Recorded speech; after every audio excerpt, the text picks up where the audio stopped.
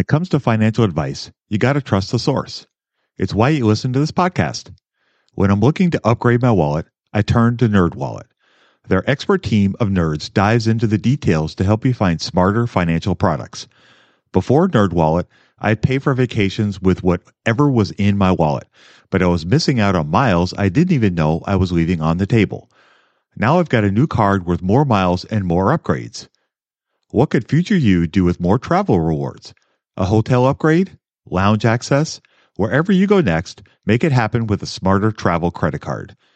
Don't wait to make smart financial decisions. Compare and find smarter credit cards, savings accounts, and more today at nerdwallet.com. NerdWallet, finance smarter. As with all cards, credit is subject to lender approval and terms apply. Millions of people have lost weight with personalized plans from Noom. Like Evan, who can't stand salads and still lost 50 pounds. Salads generally for most people are the easy button, right? For me, that wasn't an option. I never really was a salad guy. That's just not who I am. But Noom worked for me. Get your personalized plan today at Noom.com. Real Noom user compensated to provide their story. In 4 weeks, the typical Noom user can expect to lose 1 to 2 pounds per week. Individual results may vary. You're tuned in to the Investing for Beginners podcast. Finally, step-by-step premium investment guidance for beginners. Led by Andrew Sather and Dave Ahern to decode industry jargon, silence crippling confusion, and help you overcome emotions by looking at the numbers. Your path to financial freedom starts now.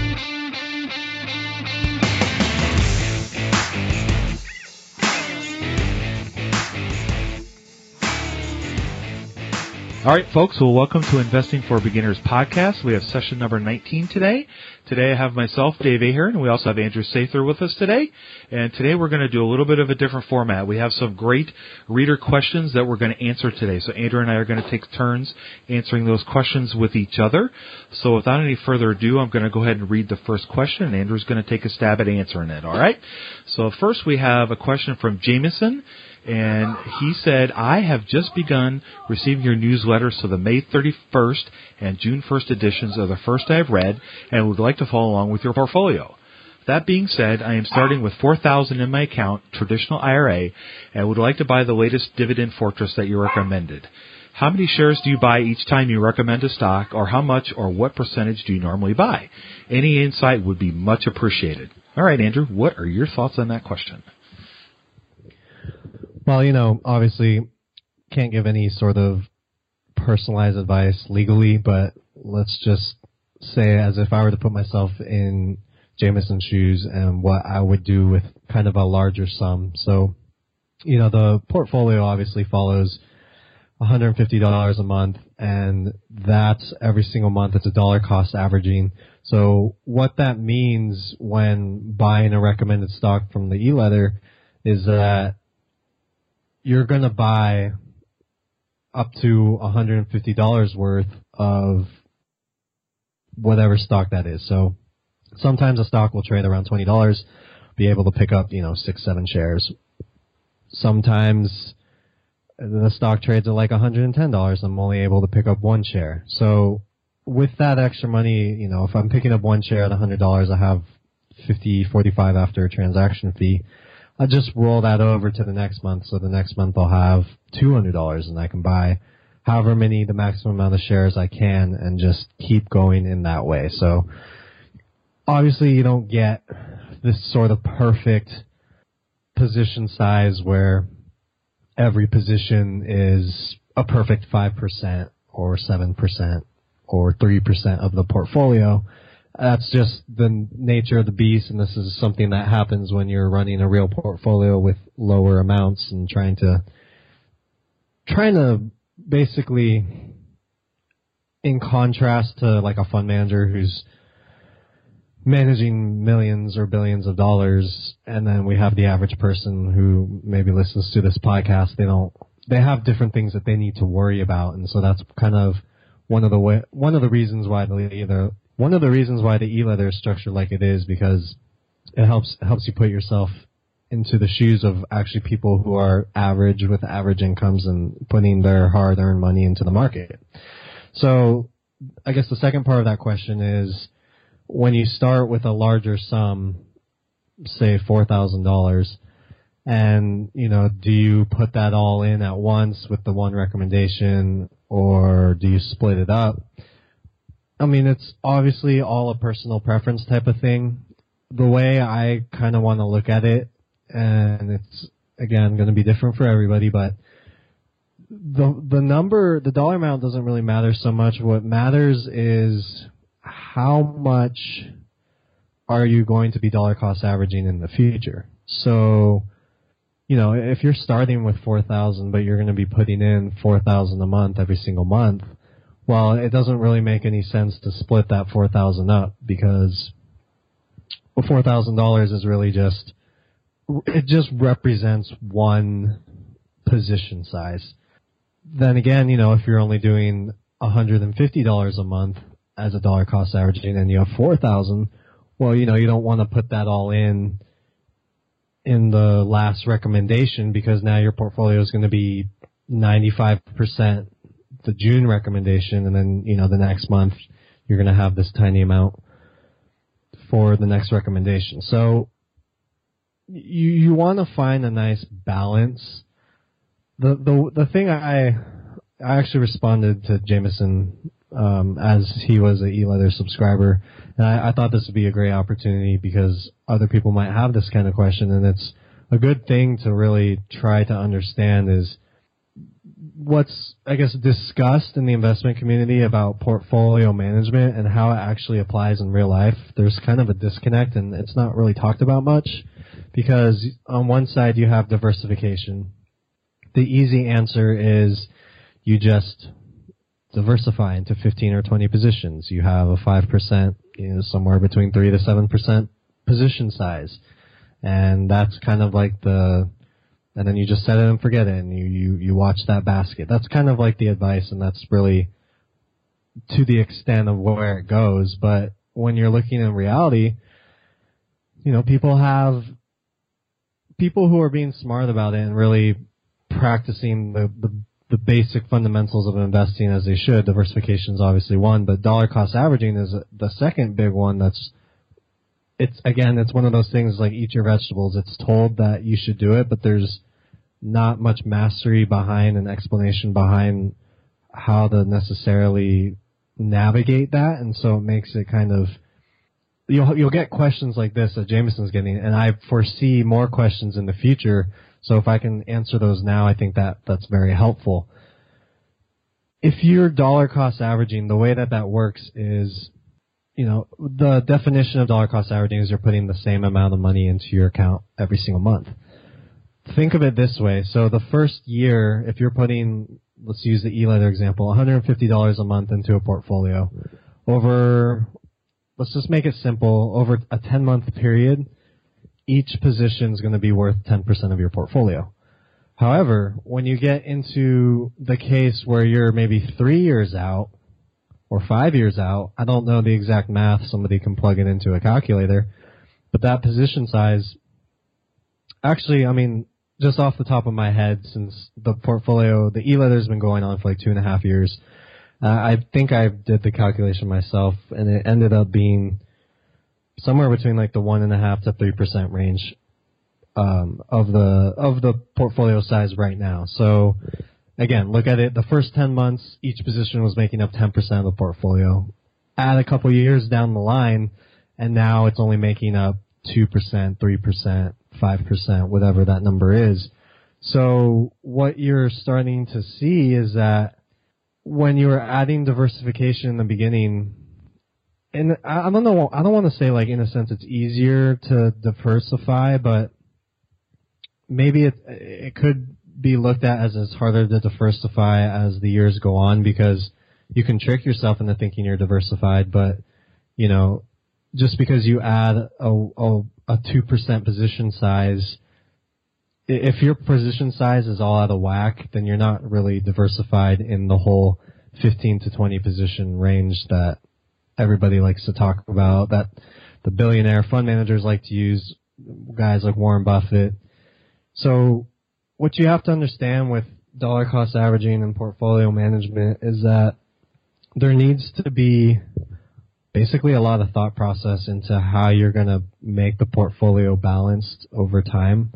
So sometimes that might mean, for some investors, that means adding positions multiple months. So let's say, I know, Dave, you like to do this where you'll save up 3 months worth or whatever it may be until you see a good opportunity, and then you put money into that. And so it's going to take you longer to run into this problem because you're already saving big chunks and then putting those in. So this is another reason why I like to use the dividend fortresses so much, is because by selling off 3 to 5 positions all at once and moving all that money into one position, one dividend fortress that's not going to have a trailing stop, but that's going to ideally be held forever, it's consolidating the portfolio and adding layers of really proper diversification over the long term. Because again, every single month we're going to be adding to the portfolio, but that amount's going to be smaller and smaller and smaller. So the portfolio is kind of going to tip in a way where now instead of adding huge stones, you're adding little pebbles to the portfolio. So it needs to be balanced already. That relates to the $4,000 question, because you're going to want to think strategically about how to split this $4,000 and how it's going to relate to your dollar cost averaging plan moving forward. So again, maybe the higher your dollar cost averaging number is going to be, that's closer to the 4,000, maybe the less you want to split that 4,000 up. But again, if you're doing something like 150 or 200 a month, if I were in your shoes, I would probably split that 4,000 up pretty substantially, to the point where I can be comfortably diversified for quite some time. And again, think about it as the best way I can think about it is like a boulder and a pebble, right? If you're going to put 4,000 all into one position, but how much you're adding every month is just this little pebble, well, then you're not diversified. Even though you might have 20 positions, if you have 9 pebbles and 1 boulder, that's not diversified. So you might want to split that 4,000 up into a couple rocks so that when you add the pebbles, you can start building other rocks. I guess in the long run, I maybe should have said that in the beginning because it's much more easier to visualize, but these are the type of things that you have to start to think about. And really, if you want to be serious about managing your portfolio, this is a key aspect, which is why, again, when it comes to the E-Leather and the dividend fortresses, I am selling multiple positions at once. Number one, that helps me take some gains off the market. I'm putting in trailing stops on a lot of these positions so that I can cover any sort of downside. And then once I'm consolidating and then really wanting a position, because, there's basically two goals for each of my positions. I'll have a trailing stop position and a dividend fortress position. And the trailing stop position really is just one way for me to kind of accumulate a large enough position to give me like a stone instead of a pebble. And so that's really what I'm doing, and not looking so much. So for a strategy like that, I'm looking more at trying to get a stock that's maybe more of a discount to its intrinsic value rather than like a stock that looks like it's going to really increase its dividend over a long time. Obviously, you want both for both cases, but sometimes you have to put a higher preference to one or the other. And so that's really the reasoning behind it. And it all ties into this sort of portfolio management of adding dollar cost averaging into diversification. And again, it's all personal because everybody's numbers are different. How much they're going to start with is different, and how much they're going to continue with is different. Even time frames are different. Some people are looking to invest for 10 years, some 40. So that does play a part as well. But I think what's important is to understand that diversification does not only mean having 20 different stocks, but it means having that little column, if it's your Trade Keen now, Ali account, or whatever broker you have that that column that shows you what your market value is, you need to at least have the basic competence to calculate a percentage and see okay, or am I at least having 10, 15, or 20 stones instead of 2 boulders and 18 pebbles.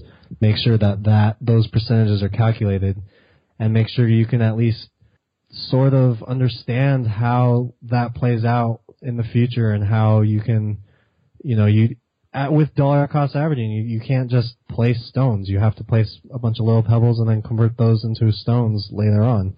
And that's just the nature of dollar cost averaging. So it's one reason why I'm very intentional with the e-letter, one reason why these dividend fortresses don't come out every month, because it's just not literally possible.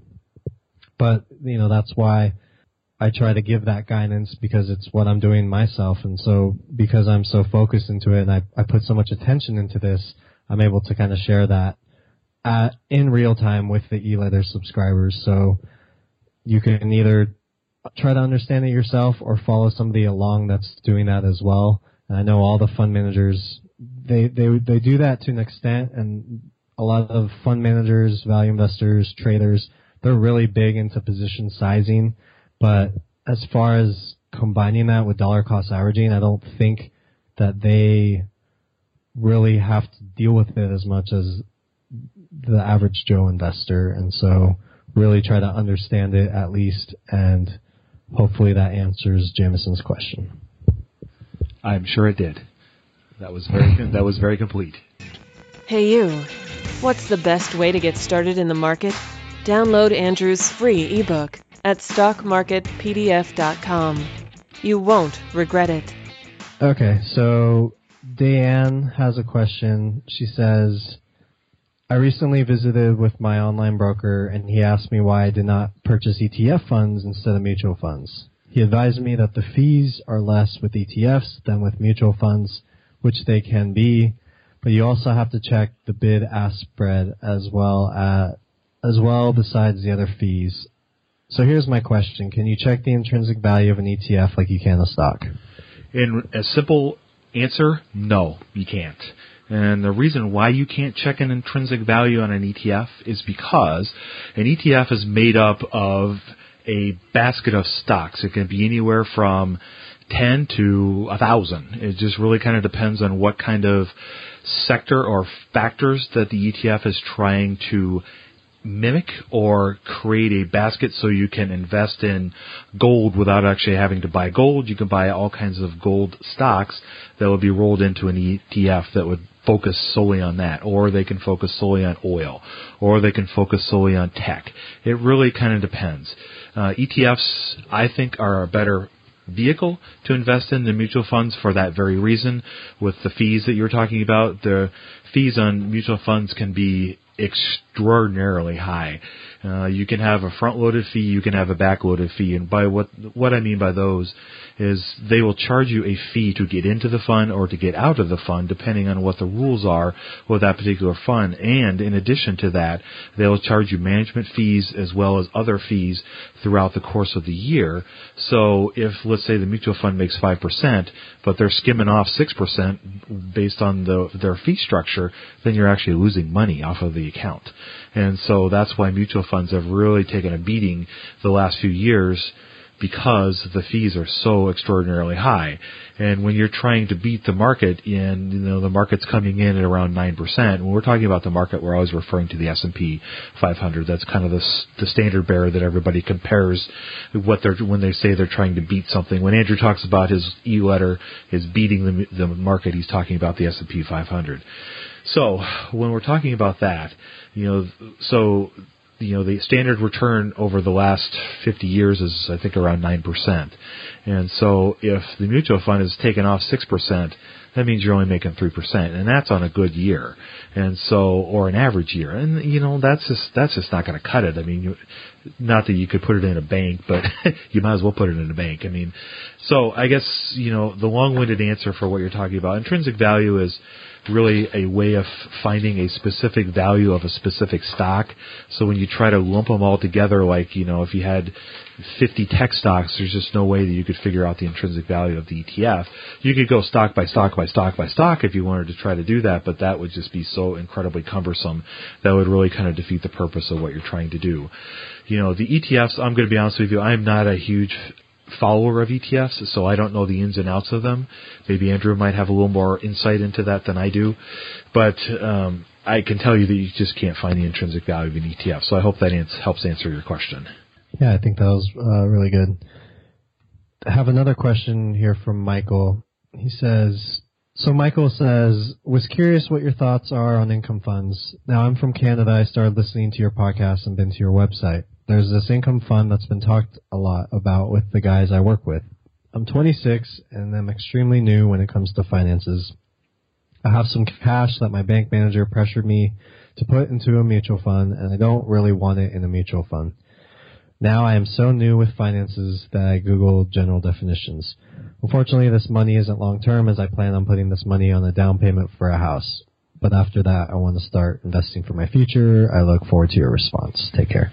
As a finance nerd, you would assume that I have my money game all together. Well, shocker, I didn't. Until Monarch Money.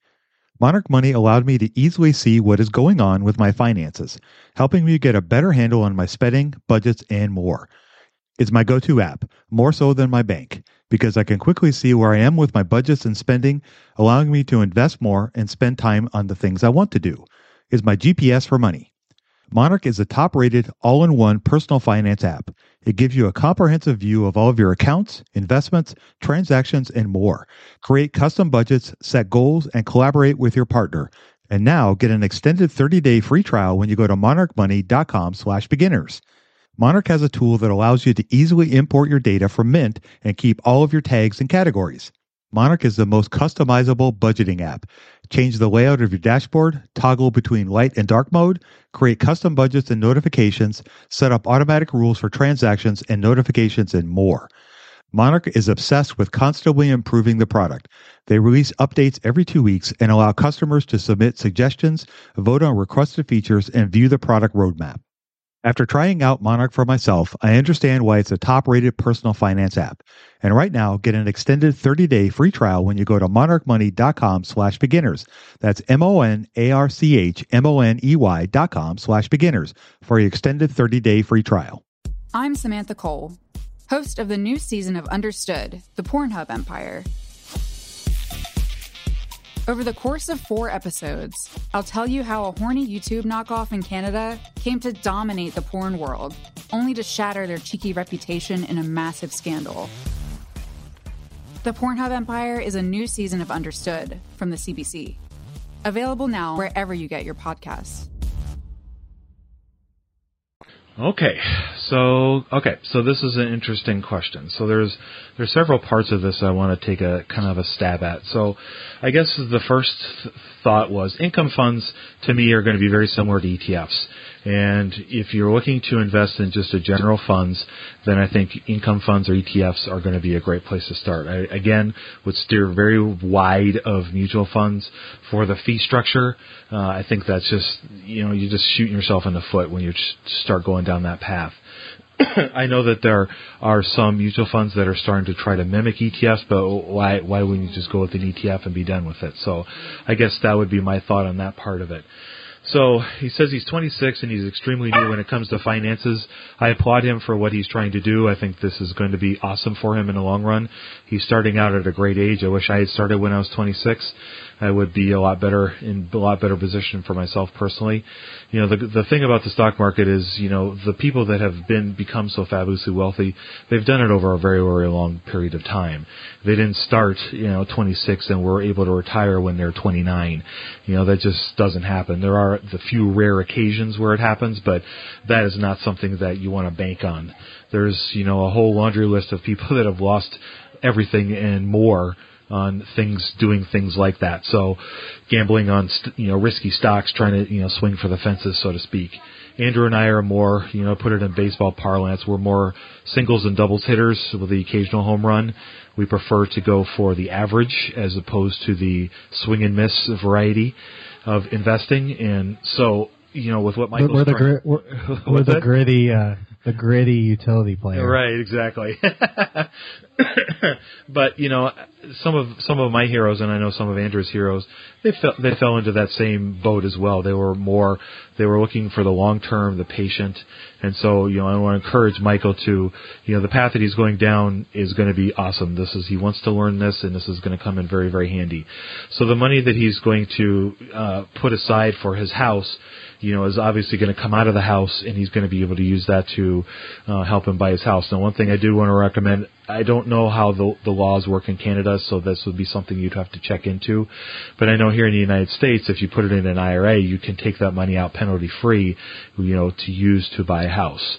So that is one advantage for you in that respect. So the other thing I wanted to kind of take a look at here was he had some cash. His bank manager pressured him to put in the mutual fund. First of all, we need to slap the bank manager for pressuring you to do that. Never ever do anything that somebody's forcing you to do. As somebody who worked in the bank for a while, I've dealt with that in the past, and that is absolutely unacceptable. And the fact that he did that to you is just disgusting. And it's your money. You should do it where you want to do it. It's your choice. You need to go take that money out of that mutual fund and put it where you want it.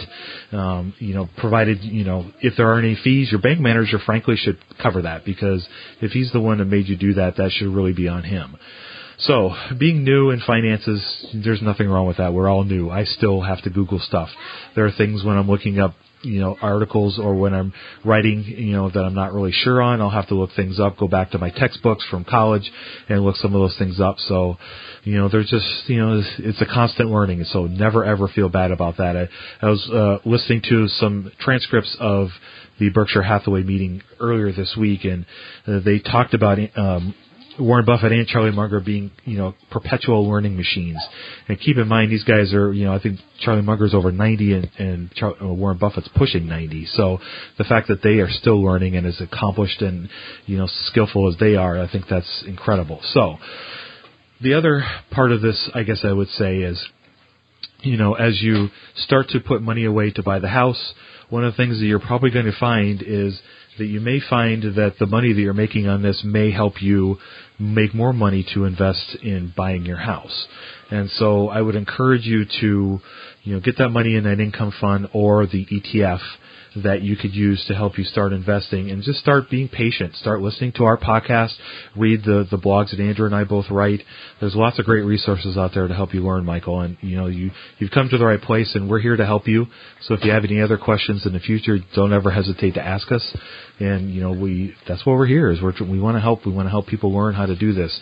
It can be a scary, overwhelming thing to look at and to try to do, but it's really not. If you just start, building brick by brick, like Andrew likes to say, or kind of building on your foundation and just kind of build up your knowledge, you're going to, be impressed by how quickly you're going to learn this stuff.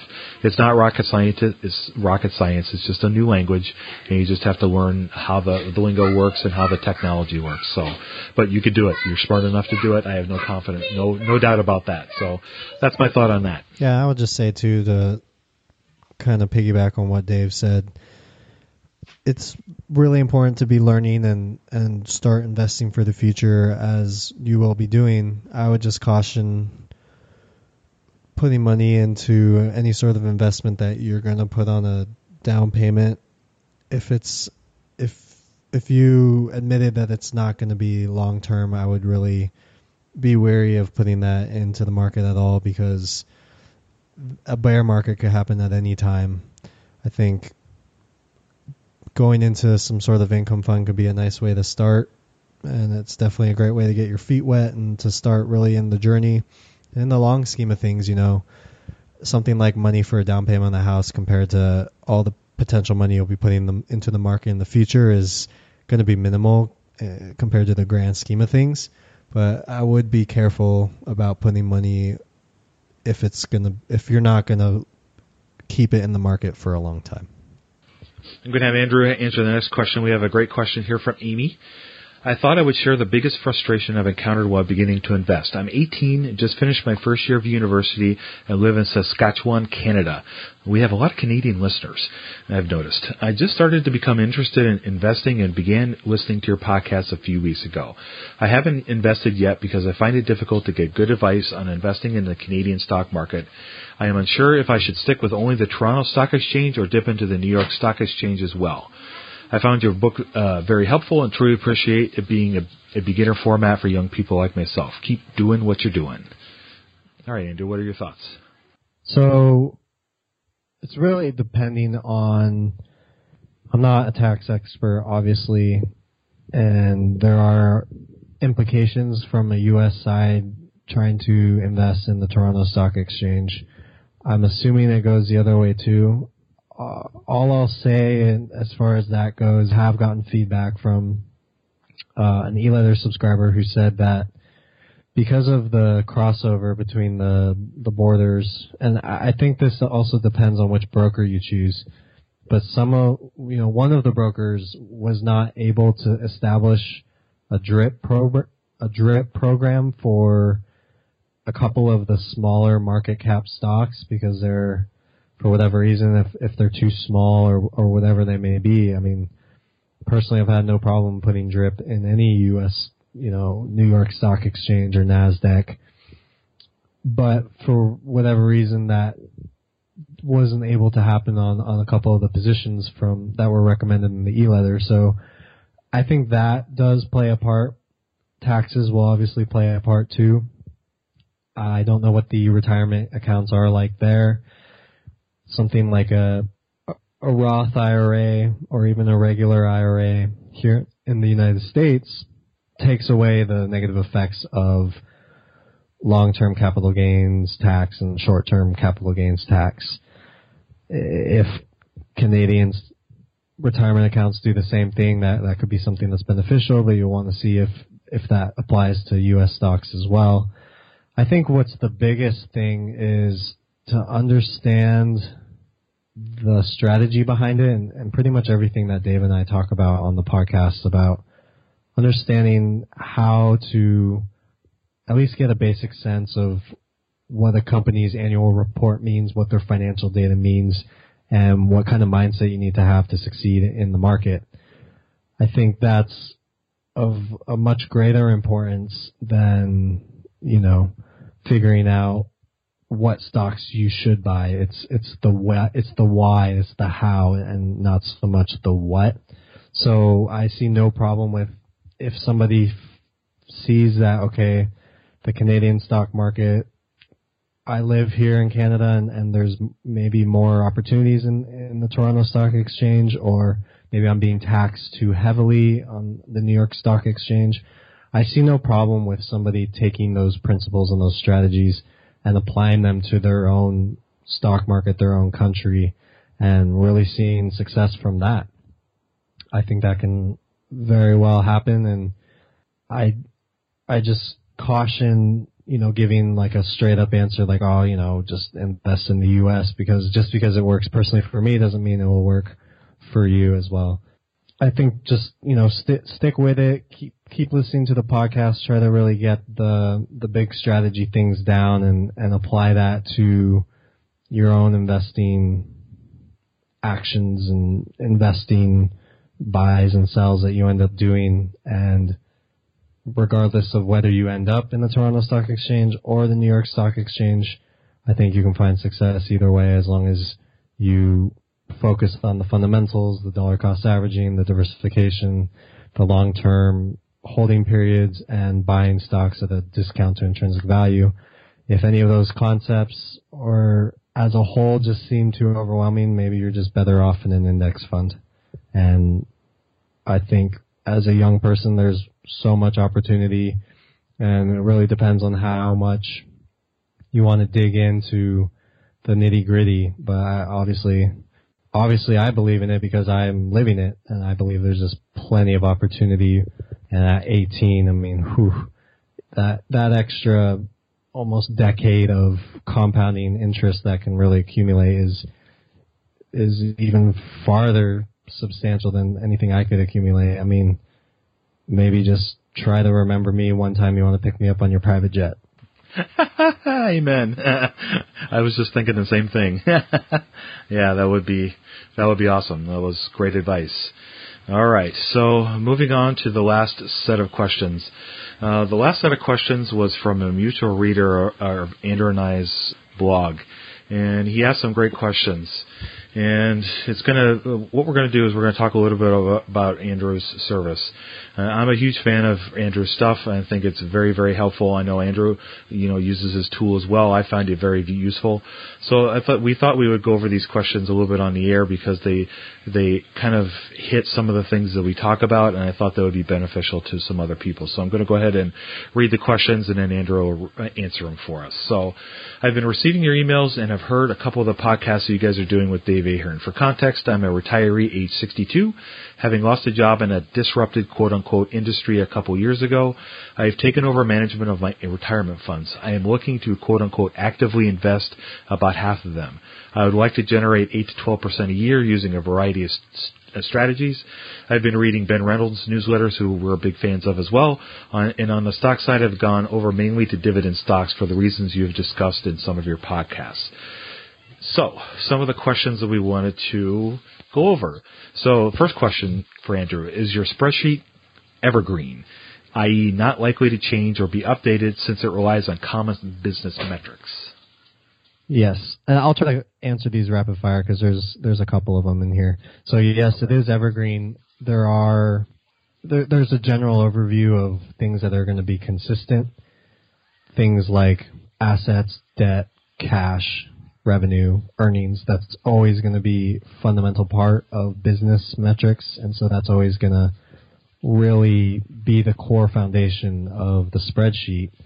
But I have updated it in the past, and I most likely will update it in the future. There's always little discrepancies and little intricacies behind the numbers that need to be updated, and it can evolve over time. I mean, Warren Buffett evolved his approach from a very cigar butt method to something more of buying a wonderful business at a fair price instead of a fair business at a wonderful price. So those things can evolve, and sometimes little situations need to be accounted for.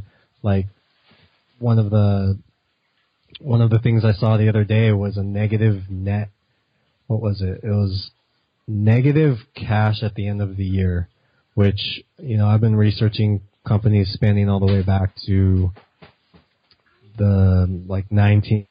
Would the spreadsheet be a learning tool in that I would gain experience in evaluating a company based on its fundamentals as disclosed in reporting? Yes, 100%. I mean, you learn by doing, and they say that when it comes to learning, I think the greatest, there's some study, but there's a percentage of how much information is retained by the human brain, and it's something maybe above 50% if you're teaching, and it's like something less than that if you're doing, and then if you're watching it on video, it's less, listening to it on audio is less, and then something like, I don't know, reading it is even less. So I think a big way that I was personally able to find mastery was from plugging numbers in myself and really starting to see that, once you do a couple of these, you start to see, wow, this business is actually pretty bad compared to this group of businesses over there. Why are people putting money into this terrible business? And you start to really see the world of the stock market in a different way. And I don't think you really gain that kind of mastery unless you're doing it yourself. All right. So number 3, could any stock/company be assessed using this spreadsheet? Would it work for MLPs or REITs? Yes. Any stock or company that files a 10K annual report with the SEC, technically you could do it with international stocks as well, as long as they're providing the same financial metrics that companies here in the States are, and that's mainly revenue, earnings, EPS, dividends, and things like liabilities, assets, shareholders' equity, and then cash at end of year. It's really comes down to that. As long as you have that information, you can use a spreadsheet to analyze your heart away. Cool. All right. If there were ever an update of the spreadsheet, would there be a charge for that? No. Okay. Is it possible for company data to be imported in an automated fashion? I would expect it to be manual. Find the info on the filing and plug it in. Yep, I don't have an automated feature as of now, so it's all manual. Okay, that's no problem. Is the entire it's just part of the learning too, because you have to look up the data and then enter it in. So I find that useful for me personally. Is the entire portfolio to date available upon subscription, including closed positions? Yes, so he's talking about the e-leather portfolio, and yes, you get a complete archive of the back issues of every issue. It's been 2.5 years now worth of monthly issues that have been sent down, so you can kind of see which stocks were bought, when they were bought, which ones were sold, and really just kind of get a basic overlook of the whole life of the e-leather. All right, folks. Well, that's going to do it for us tonight. Hope you enjoyed our different format. We had a lot of fun answering these questions. There were some fantastic questions. We encourage you guys to continue to send us questions. We'd be happy to answer them on the air. We'd love to have more people on the air and actually talk to you guys. That would be even more fun for us. And remember, that's what we're here for. We're here to help you guys learn. We're here to help you learn to invest with a margin of safety, the emphasis on the safety part. And we want you to have fun while you're doing this. That's, why we're all here. So learn a little something and have a little entertainment. So without any further ado, I'm going to go ahead and sign us off. So we will see you guys next week, and you guys have a great week. We hope you enjoyed this content.